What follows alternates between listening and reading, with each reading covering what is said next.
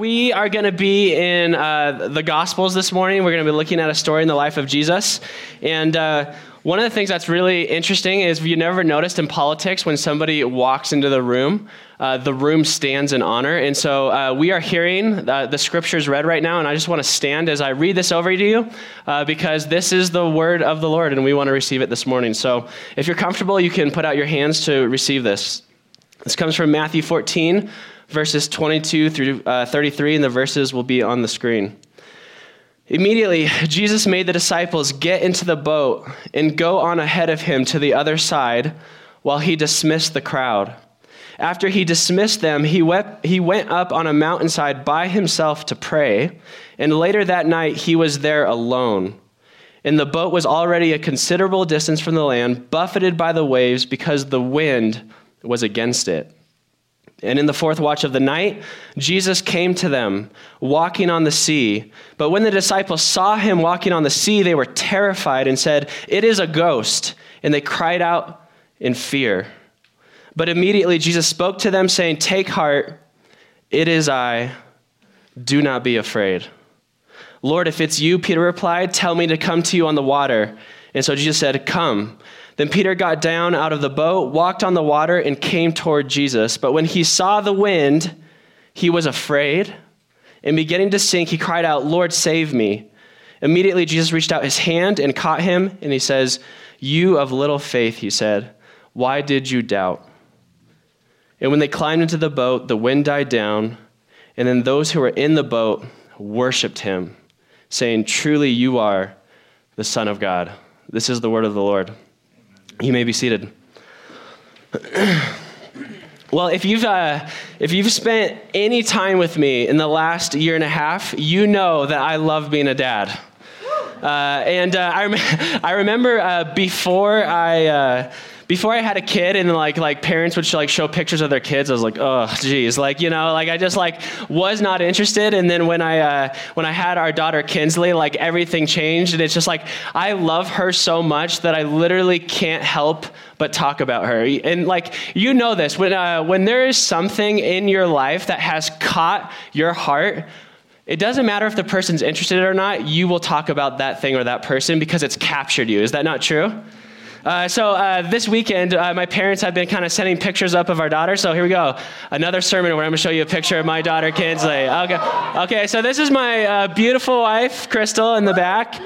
Love you, Crystal. Okay, so this is like a couple weeks ago. We went to a pumpkin patch, and it's crazy now. When I see these pictures of my daughter, I'm like, she is no longer a baby anymore. She's a little toddler, and it's so sweet, but it's also so sad at the same time. So she's got her overalls on, which is one step up from what I always dress her in, which is pretty much just a diaper. Anyway, so we had a ton of fun there. This next picture, so my parents sent us.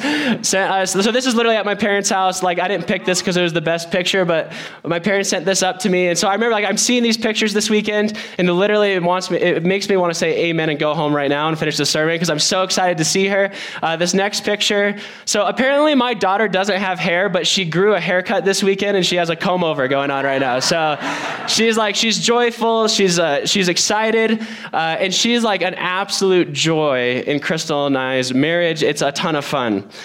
But here's one thing that I've learned about parenting, that there is nothing in my life to this point, and there is no human being that has made me have to sacrifice myself and cost me more than that human right there.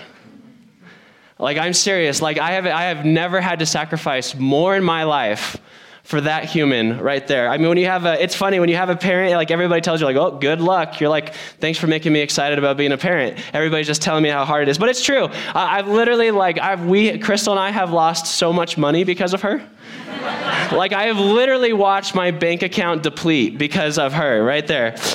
So whether it's hospital, the actual, giving birth process. Actually, you didn't give birth. It was a C-section. So there we go. Anyways, we're not going to go there. So we've lost... Next point. Anyways, we've lost a lot of money. Here's the thing. If you guys know me, you know that I love my sleep. And I remember, like, I literally have never slept the same in my entire life. Like, I feel like as a parent, I'm constantly exhausted. I'm trying to catch up on sleep. I remember some of those early stages, like when she would cry, like, again for the however many tenth time. I remember, like, waking up like, this cannot be possible that she's crying right now. You get up, you're trying to, like, it's dangerous how, like, I'm holding her in the middle of the night right now, because, like, I'm literally going to fall asleep with her in my arms. It's so hard. I've lost so much me time. Like, I love to, like, sit on my couch, read a book. Like, that's, like, my nerdy side. Or, like, go to the gym and play sports. Like, I love playing basketball. I haven't played basketball in a year and a half because of her, partly. I've lost a lot of time with my friends. Like, I used to have, like, rhythms of being able to go out and hang out with my friends. I've lost that. I just don't get to do hobbies as much. Chris and I don't get as much time with each other. I've literally lost, like, my health has, like, depleted. I remember there was probably, like, I haven't been sick for 4 months until this morning, which is great. But before that, I was, like, sick every other week for 6 months straight. And partly it was like she would get a runny nose. I'm like, oh, geez, here we go. It's coming again. And here's the point. There is so much sacrifice and cost from Crystal and I saying yes to being a parent. But I just want to tell you something. I don't even think about the sacrifice and cost because all of the sacrifice and cost gets swallowed up in the love of getting to know her. Like, it's funny, I remember yesterday I was, like, trying to, like, list out how much it cost me to be a parent, and I couldn't really think about it because I just love being her dad. And I love knowing her. I would say yes. Like, and here's the thing. Before you're a parent, you don't really know, like, what you're getting into. And I would do it again because I love getting to know my daughter. Here's why I share this morning. All of us at some point throughout the weekend, you have heard Jesus speak to you very specifically about a next step of obedience that he is asking you to take in the storm. He is, all of you at this point, the reason I know this is because last night I'm praying with tons of you, and you're coming up to me, you're like, I really feel like God is calling me to this, but I feel scared because of this. I believe the Holy Spirit is working in your heart, and here's what I know. Following Jesus and saying yes in obedience to him will cost you, and it will require deep sacrifice. But love can swallow up that cost in relationship. And here's one thing I do know too. A lot of us, the reason we don't obey and the reason we don't take that next step is because it will cost us. Maybe it's a relationship that you know that God is asking you to step out of, and the cost of what that will happen, and just like that is deeply troubling to you. Maybe there's a step of, like, God is asking you to maybe develop a deeper prayer life with him, and there's, like, a cost of time and sleep. All of you have a cost and a sacrifice in your mind right now that you know, if I obey Jesus, this is going to cost me. And when I was prepping for this sermon, here's what I want to say to you. I want you to take that next step, and I want you to know that Jesus is with you in that next step. So we're going to look at this story, and listen, we're going to read through this story very devotionally. I'm not going to make a lot of points that are very profound, but I pray that there's something in this that would spur you on in obedience to Jesus. So anyway, so this is Matthew 14. This account of Jesus walking on water appears in Matthew and Mark and John. So three of the gospel writers take account of this moment where Jesus walks on water and where Peter walks on water as well. But what's interesting in every single gospel account where this story is located is that the story before, or the scene before, is Jesus feeding the 5,000. So Jesus, I won't go into that story, but there's this huge crowd. They're learning from Jesus. They don't have enough food, and Jesus miraculously, like, multiplies food and feeds 5,000 people, like, completely. It was an absolute profound miracle. We're used to it because we've read that story so many times, but I'm telling you, it was a profound moment. And I think there's something to be said about Jesus walking on water and the disciples going into a storm following that story. Here's what's interesting. Did you know that after an incredible miracle, typically there's an incredible storm? After an incredible miracle, there's typically an incredible storm. And here's the point that I want to share with you this morning before we even jump into the details of this passage, is that storms in your life often follow miraculous mountaintop moments like this weekend. Last night, I was praying with many of you, and so many of you, I remember there was this one person that came up to me, and they were talking about all the ways that God was speaking to them, and the ways that God has like shown up for them. And I remember having this moment last night that I'm like, moments like last night, they're powerful experiences of God's presence. But they're not just meant to be experiences, but they're meant to prepare you and to be empowerment so that you can walk in obedience from those moments. Does that make sense? Look at this reflection that I read in a commentary this week. It says this: "It is not unusual that upon the back of the sweetest refreshments and manifestations of Christ, the people of God are met with a stormy and sharp exercise. Our sweetest times of communion are often meant to prepare us for trials to come." So I just want to say, when you go home, don't be surprised that if you met God in a profound way this weekend, if he spoke to you very specifically, that oftentimes after spiritual rest, there's going to be a spiritual test to come. All right, let's continue on and let's jump into the story. Look at verse 22, and the verses will be on the screen today. So it says this: "Immediately, Jesus made the disciples get into the boat and go on ahead of him to the other side while he dismissed the crowd. And after he had dismissed them, he went on a mountainside to pray. He was there alone, and then the boat was a considerable distance from the land, and it was buffeted by the waves because the wind was against it." So, all right, let's jump into the scene really quick. All the details in the story matters. This isn't just a story that happened, but it's also meant to be a parable and kind of a picture of our lives. And if you kind of put all the accounts of this story together, there's some really key details that really kind of like, I would say, resonate with how we feel in life sometimes. John's account says that it was dark when this was happening. He talks about how the seas were rough.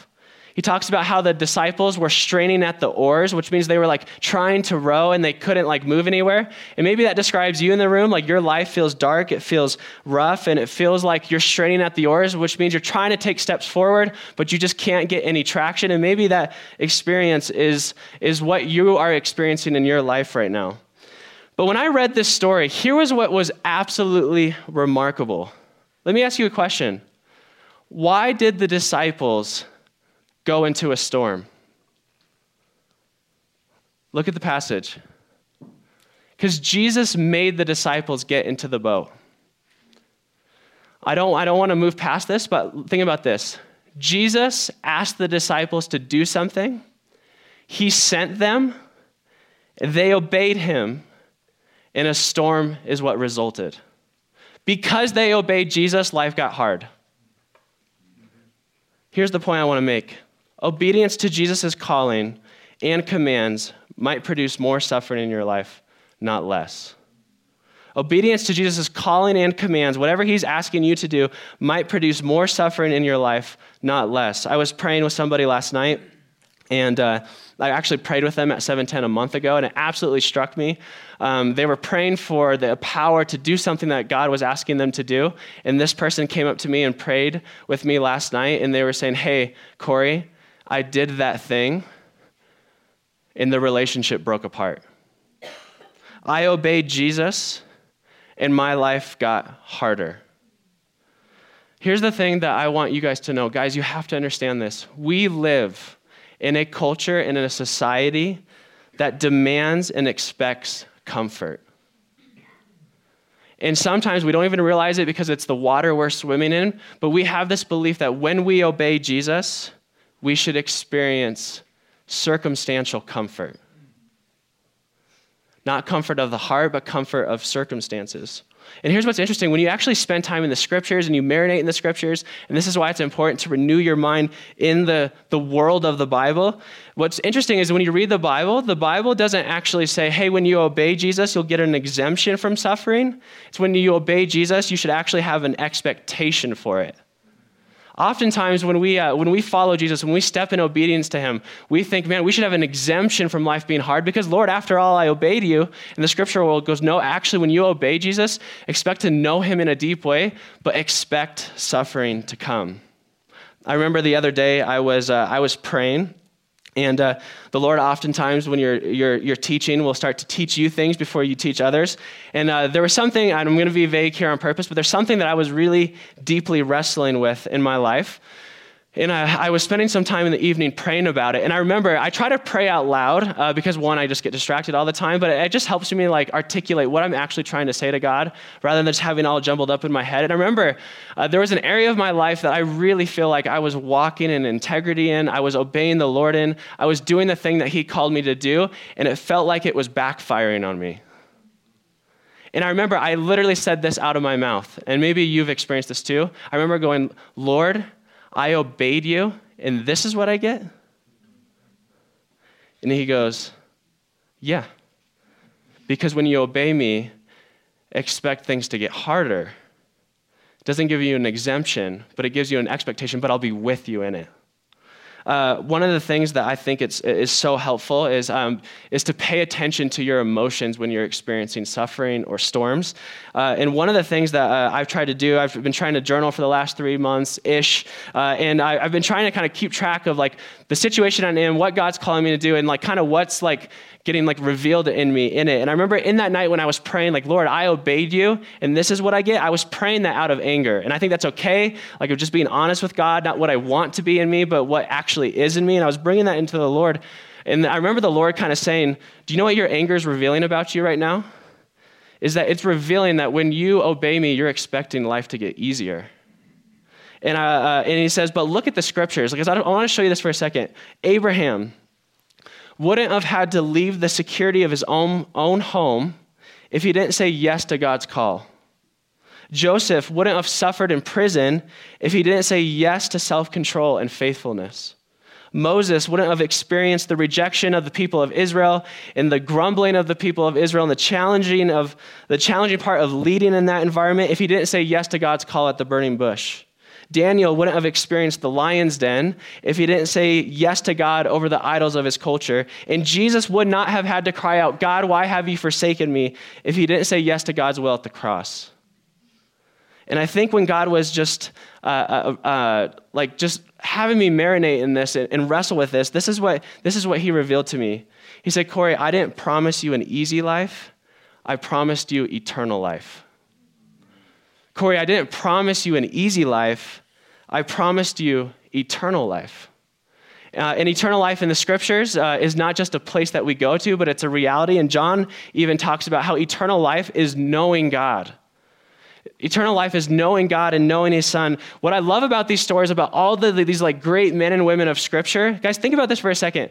We want to know God in the ways that they knew God, do we not? But the way they knew God came because they obeyed and they suffered for it. So we go, Lord, I want to know you like them, but I don't want to take the risky step of obedience that will cause me to suffer like them. So I want their faith, but I don't want their story. And God was just really inviting me into that. And I think there's even a deeper layer of something that like has been really challenging to me and actually encouraging to me if I could just like shift my mindset and like have actually a mind that's renewed by the scriptures. I was thinking about this. Okay, so I like to play basketball. I played basketball in high school, and I remember there would be this reality where you're playing against the opponent, and typically there's like a player on the other team that was like dominating everybody. And so like every team, it seemed like they had one player, and they're just kind of like, if you just have one-on-one defense, like your team just can't really handle it. So you'll at a certain point in the game, the coach call a timeout and says, listen, we need to double team that player. We need to put more pressure on that player because they're being effective on the court. So like, for example, like if Kendrick and I were on the same basketball team, oftentimes people would stop guarding Kendrick and start guarding me because I'm such a better basketball player than Kendrick. So it's like, he's just like, there's no threat there. So sway. I just... No, tell us. Yeah, all right. But here's one of the things that I realized. So every now and then, like, listen, I wasn't the best player, but every now and then there would come a point where I was the person that was being double guarded. The pressure would come. They would start like you had one hot game and the whole like kind of the attention is on you, the pressure's on you, it just coming at you. And I remember when you were being like double teamed, You didn't view it as a problem, you viewed it as a privilege. And I think sometimes when we obey Jesus and we're living out our call, when God is calling us to wonderful things and we're living out God's call, his kingdom call in our life, the enemy sees us and starts to swarm us, starts to pressure us, have you ever noticed when you try to step in obedience to Jesus, your life gets harder? Do you think that's an accident? And here's what's amazing to me. When that happens to me, when I'm stepping in obedience and life gets harder, I'm like, man, there is like spiritual warfare going on. Here's what comes out of me. I start to complain. I start to get angry. But when I read the scriptures and Paul's getting stoned, he's stepping out in obedience. His life is so hard. And he goes, this isn't a problem. This is a privilege. I get to suffer with the King of Kings and the Lord of Lords. I get to suffer with him in his death, and I get to be raised to new life. And guys, I just want to tell you, if you are following Jesus, if you are obeying him, if you are going to take that next step of obedience and your life starts to swarm, pressure starts to come, things start to unravel, it's not a problem, it's a privilege. God bless you. There's the second thing that I realized. Either you experience a lot of anger, or oftentimes we experience a lot of despair when we're suffering for obeying Jesus. So think about the disciples. They're on the middle of the lake. The storms are there. They're probably like worried about their lives. These are professional fishermen. And I bet they had this thought of like, where is God? Have you ever noticed like when you're suffering, you feel despair? It's typically anger or despair. We just start going like, God is either abandoning me or God is punishing me. And we start to wrestle with that. Here's what's so interesting. God did not abandon the disciples on the lake. Where was Jesus when the disciples were struggling in the storm? There's a clue. It says that he was up on a mountain praying. Listen to this reflection that kind of unpacks the significance of this. It says this. There was a question that must have afflicted the disciples as they were tossed in this great danger. Where was Jesus? But had he abandoned them? Where was Jesus? The answer is that Jesus was up on the mountain watching his disciples. I don't think Jesus was up on a mountain just praying. I think he was looking at his disciples, watching over them and praying. They were under his caring eye the whole time as he measured out the trials that would strengthen their faith. Jesus was praying high above the world's raging power, high in a place of authority and communion with the Heavenly Father. Jesus was watching and praying for them. And then it gets better. Look, it says this, the same is true in the storms of your trials. But where is Jesus during your trials? He is high above the heavens, at the right hand of God the Father, enthroned with authority and power, and he is looking upon you. He is lifting up his nail-scarred hands that suffered for you and praying for you. Though the circumstances suggest that you might be truly lost, there is no real danger to your ultimate well-being. Guys, can I just encourage you? If you are struggling, I want you to know that Jesus is watching over you, praying for you, even when you can't see him and even when you cannot feel him. Let's keep going in the story. Look at verse 25. And in the fourth watch of the night, he came to them, walking on the sea. But when the disciples saw him walking on the sea, they were terrified and said, it is a ghost, and they cried out in fear. But immediately Jesus spoke to them, saying, take heart, it is I, do not be afraid. And here's what we learned, that Jesus often comes to us in our storms in unexpected ways and at unexpected times. I want to say that again. In your storms, Jesus will often come to you in an unexpected way at an unexpected time. Notice, Jesus came to the disciples in an unexpected way. He came to them walking on the sea. Paige, if you can go to that next slide. He came to them walking on the sea in a way they didn't expect, and he came to them at an unexpected time in the fourth watch of the night. It's interesting that Jesus is walking up to the disciples. The disciples, who are professional fishermen, are so caught off guard that they didn't even recognize him when Jesus showed up to them. They actually thought he was a ghost. What was so fascinating to this about me is what Jesus was actually coming to deliver his disciples, and his disciples interpreted it as somebody coming to destroy them. I just want to encourage you, in whatever situation you are walking through, in whatever storm it is, Jesus may show up in your situation in a way that you do not expect. He may show up in your situation in a way that you did not expect, in a way that you did not see. And then sometimes we go, okay, well, I'm going to expect the unexpected way that God is going to work in this circumstance, but it just doesn't work like that. It's so oftentimes when, have you ever noticed when like things are crumbling in your life? Whether it's a relationship, whether it's a job, whether it's a relational kind of like friendship dynamic. Have you ever noticed it feels like this circumstance is coming to destroy you? But can I actually ask maybe to consider that behind that circumstance is actually Christ coming to you? Not to destroy you, but to deliver you in a deeper way. So I just want to say this. Just because you do not recognize Jesus in your situation yet does not mean he's not there. You just may not see him yet. Jesus also comes to his disciples at an unexpected time. And it's interesting that the passage says he came in the fourth watch of the night. And if you were just reading this passage, it would be very easy to just go, yeah, that's what time Jesus came. But here's the point. Jesus is on the mountain. His disciples are in a storm. Jesus is praying over his disciples while they are in a storm. Jesus sent the disciples into the boat onto the lake, probably around evening time, which means that he let the disciples row in the storm for 10 hours before he personally showed up. And maybe you experienced that. You're like, I feel like I've been rowing for 10 hours. One of the other gospel accounts said that the disciples only went 3 or 4 miles. So you go like, literally, I'm rowing. I'm trying to get through the situation. It feels like it's taking forever. Jesus, where are you? You guys resonate with that at all? Yes. But what I love about this is that Jesus rescued his disciples at the darkest part of the night when they were having trouble at the deepest part of the lake. He delays, he even lets them struggle, he lets them develop, and then he shows up 10 hours later. So I just showed a picture of my daughter, and one of the things that you need to know about Crystal and I is that she is a way better natural parent than me. She's just like, the words that she has Kinsley saying at this age, the things that I was like, I wouldn't even think of doing something like that.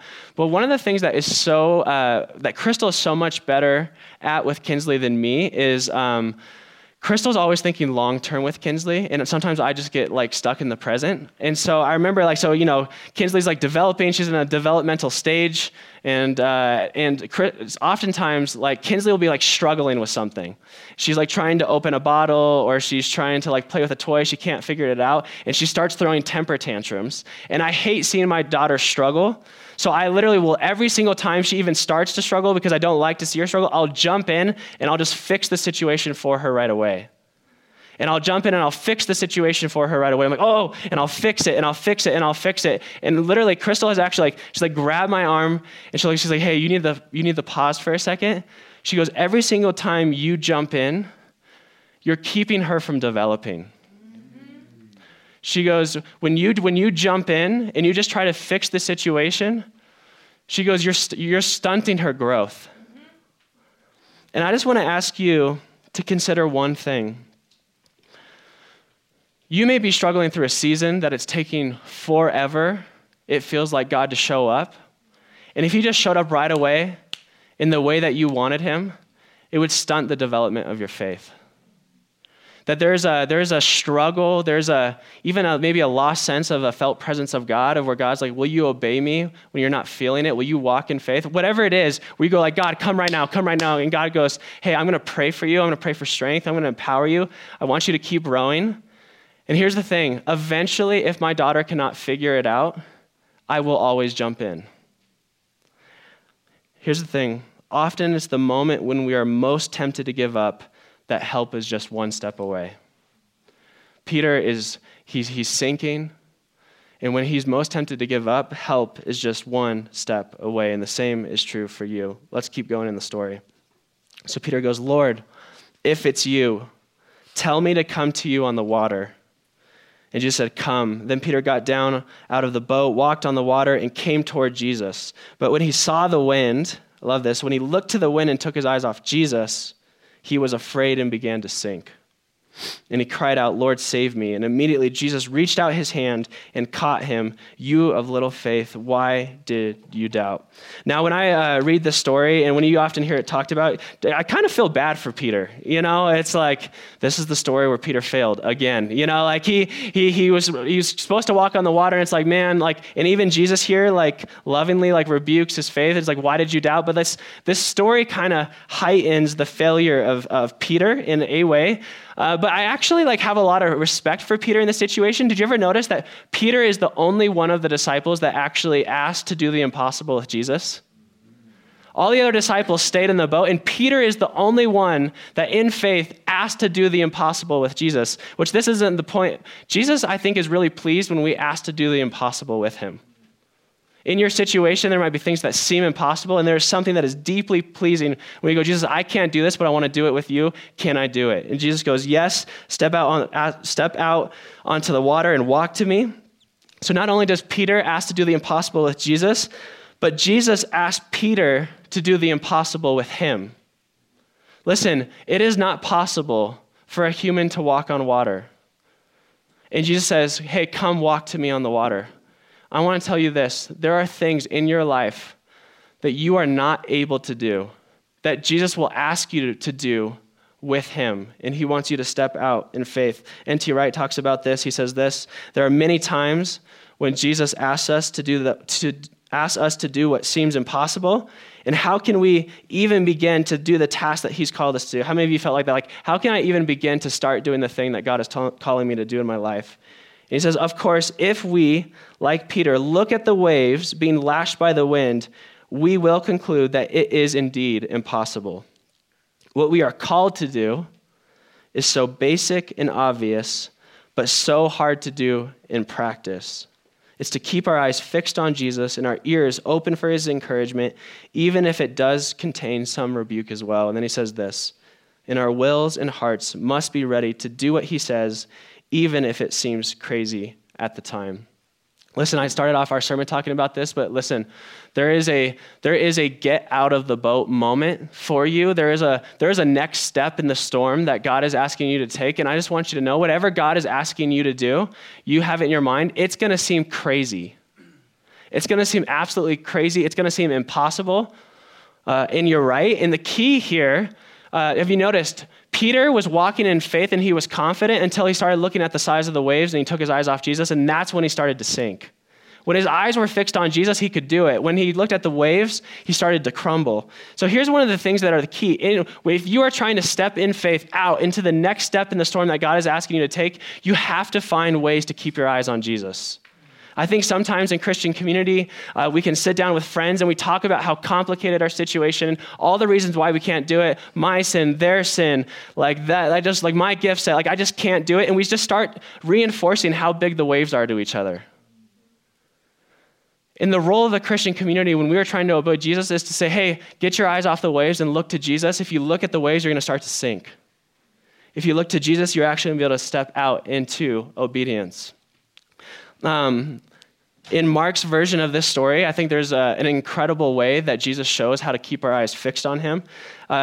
Mark actually talks about how the disciples were hard-hearted in this situation and that Jesus expected the disciples to know that he could come and rescue them on the water. And it says that the disciples' hearts were still hard because they didn't understand the miracle of Jesus feeding the 5,000. So they couldn't see right in the present circumstance because they didn't understand what God had just did for them in the past, or they just forgot it. So here's what's the thing. Now, this is a little bit of a stretch, but I don't think it's too far of a stretch, and I think it makes a powerful point. Jesus had 12 basketfuls of leftovers from his past miracle. Where do you think those leftovers were? I think some probably went home with some people that needed it. But I bet there was evidence of Jesus' past work, past miracle in the disciples' lives in the middle of the boat that they were on the storm on. And here's the point I want to make. Jesus expected the disciples to look at his past work in their lives to see how Jesus would show up in their present circumstance. The leftovers of Jesus' miraculous power was still in the boat of their life, and because they weren't looking at it and because they weren't learning from it, they looked at the waves and they didn't look to Jesus. Here's what I want to say. Some of you right now in your life, in the boat of your life, have leftovers of what God has done in your life. In the boat of your life, you have leftovers in your life. And God wants you to learn from your leftovers, but you can't live on them. You look to them and you're like, that was God. That's what God has done. And that means that's how God is going to show up for me in this circumstance. I don't know how, but I know God has done it. I see it in my leftovers and he's going to do it again. Amen? So that's how we keep our eyes on Jesus. And then the story comes to a close. Look at verse 32. And when they climbed into the boat, the wind died down. And then those who were in the boat worshiped him, saying, "Truly you are the Son of God." Now, I think it's fascinating that Matthew noted that the disciples worshiped Jesus for walking on water. And it's like, so he just walks on water and it's like, we're supposed to worship him now? Like what's going on in the story? And this is where you actually start to get, like, there is a deeper reality. There is a deeper revelation of who Jesus is in this story. And if you can only understand this if you were a Jew. Because in the Old Testament, all these Jews, these 12 disciples, they would have been raised in the first 3/4 book of your Bible, and they would have learned these stories. And in the Old Testament, only God has authority over the sea and tramples on its waves. Only God in the Old Testament is the one who has authority over the sea and tramples on its waves. Look at some of these verses. Psalm 93 personifies evil as the sea. It says this: "The seas have lifted up, O Lord. The seas have lifted up their voice. Evil has lifted up. Evil has lifted up its voice. The sea has lifted up the pounding waves. But mightier than the violent raging of the seas, mightier than the breakers on the shore, the Lord above is mightier than these." So this is why they use the sea. The sea in Jewish thought represents chaos, evil, and untamable forces. So in your life, you have chaos that comes from darkness, you have evil that comes from sin, and you have things that are untamable and unbearable in your life. And for a Jew, the sea represented all those things. And I think when Matthew was writing this story, he had Job 9:8 in his mind. Look what it says. It says, "He alone, that is God, stretches out the heavens and" what? "Treads on the waves of the sea." So here's the point of this story. Jesus isn't just doing some magic trick walking on the water. Jesus is physically acting out what is true spiritually in this scene. Jesus physically walking on water is Jesus showing us that spiritually, he tramples on the chaos in your life, the evil in your life, the storm in your life. Jesus has authority over it. He is mightier than it, and he has power and authority over what is untamable in your life. Amen? Here's the point I want you guys to get. You can obey Jesus, even if it creates a storm in your life, because he has authority over that storm. He will trample on the waves of the storm of this world, and I'm telling you, he will trample on the waves of your storm eventually. And so here's two things that I want to give to you as we wrap up the story. Jesus will trample on the waves of your storm eventually. Brian talked about this. We are living in the wilderness. God is with us in the wilderness. He provides manna for us in the wilderness. But there will come a day when your storm, Jesus will literally trample on the waves of your storm, and he will redeem your situation. He will redeem this world. Friends, brothers and sisters, your storm has an expiration date in Jesus. The last thing that I want to say is that Jesus can get you to where he sent you. In John's account of this story, it says that Jesus got in the boat and immediately he reached the other side of the lake. Listen, God has called you to things. He has sent you places. God has the power to get you to the place that he has sent you. And so what I love about this is Jesus didn't rescue the disciples from the water. Jesus just got into the boat and enabled them to keep rowing. They were stuck, they were rowing, they couldn't go anywhere, but when Jesus got in the boat, he didn't rescue them from the sea. He may not rescue you from the storm, but he did enable them to keep rowing and keep moving forward. So here's the thing, as we wrap up this retreat, as we just kind of step forward into what God has for us, there is one thing that I just want to say to you as we wrap up this story, is I want you to keep rowing. I was sitting with somebody last night, and they were saying, I just feel like God is saying to me, just keep persevering. And sometimes that's all you can do. You're not going to know the answers to your situation. You're not going to know how obedience is going to play out in your life, but here's what you can do. You can keep listening. Did you notice in the story that the disciples, didn't experience peace until Jesus started to speak. So we keep listening to God's word, and it will have a calming effect on our hearts. We keep listening to God's word, we keep obeying, and we keep trusting. Here's what I want to say to you. You must keep rowing in faith, but the power to reach the other side of the lake is God's. There's two responsibilities here. God is responsible from getting you here into the kingdom of God, but you have to keep rowing. So we keep rowing in obedience to his commands. We keep rowing in community, and we keep fixing our eyes on Jesus. So with that being said, I want to read a blessing over you. So if you guys would stand before we close out and sing.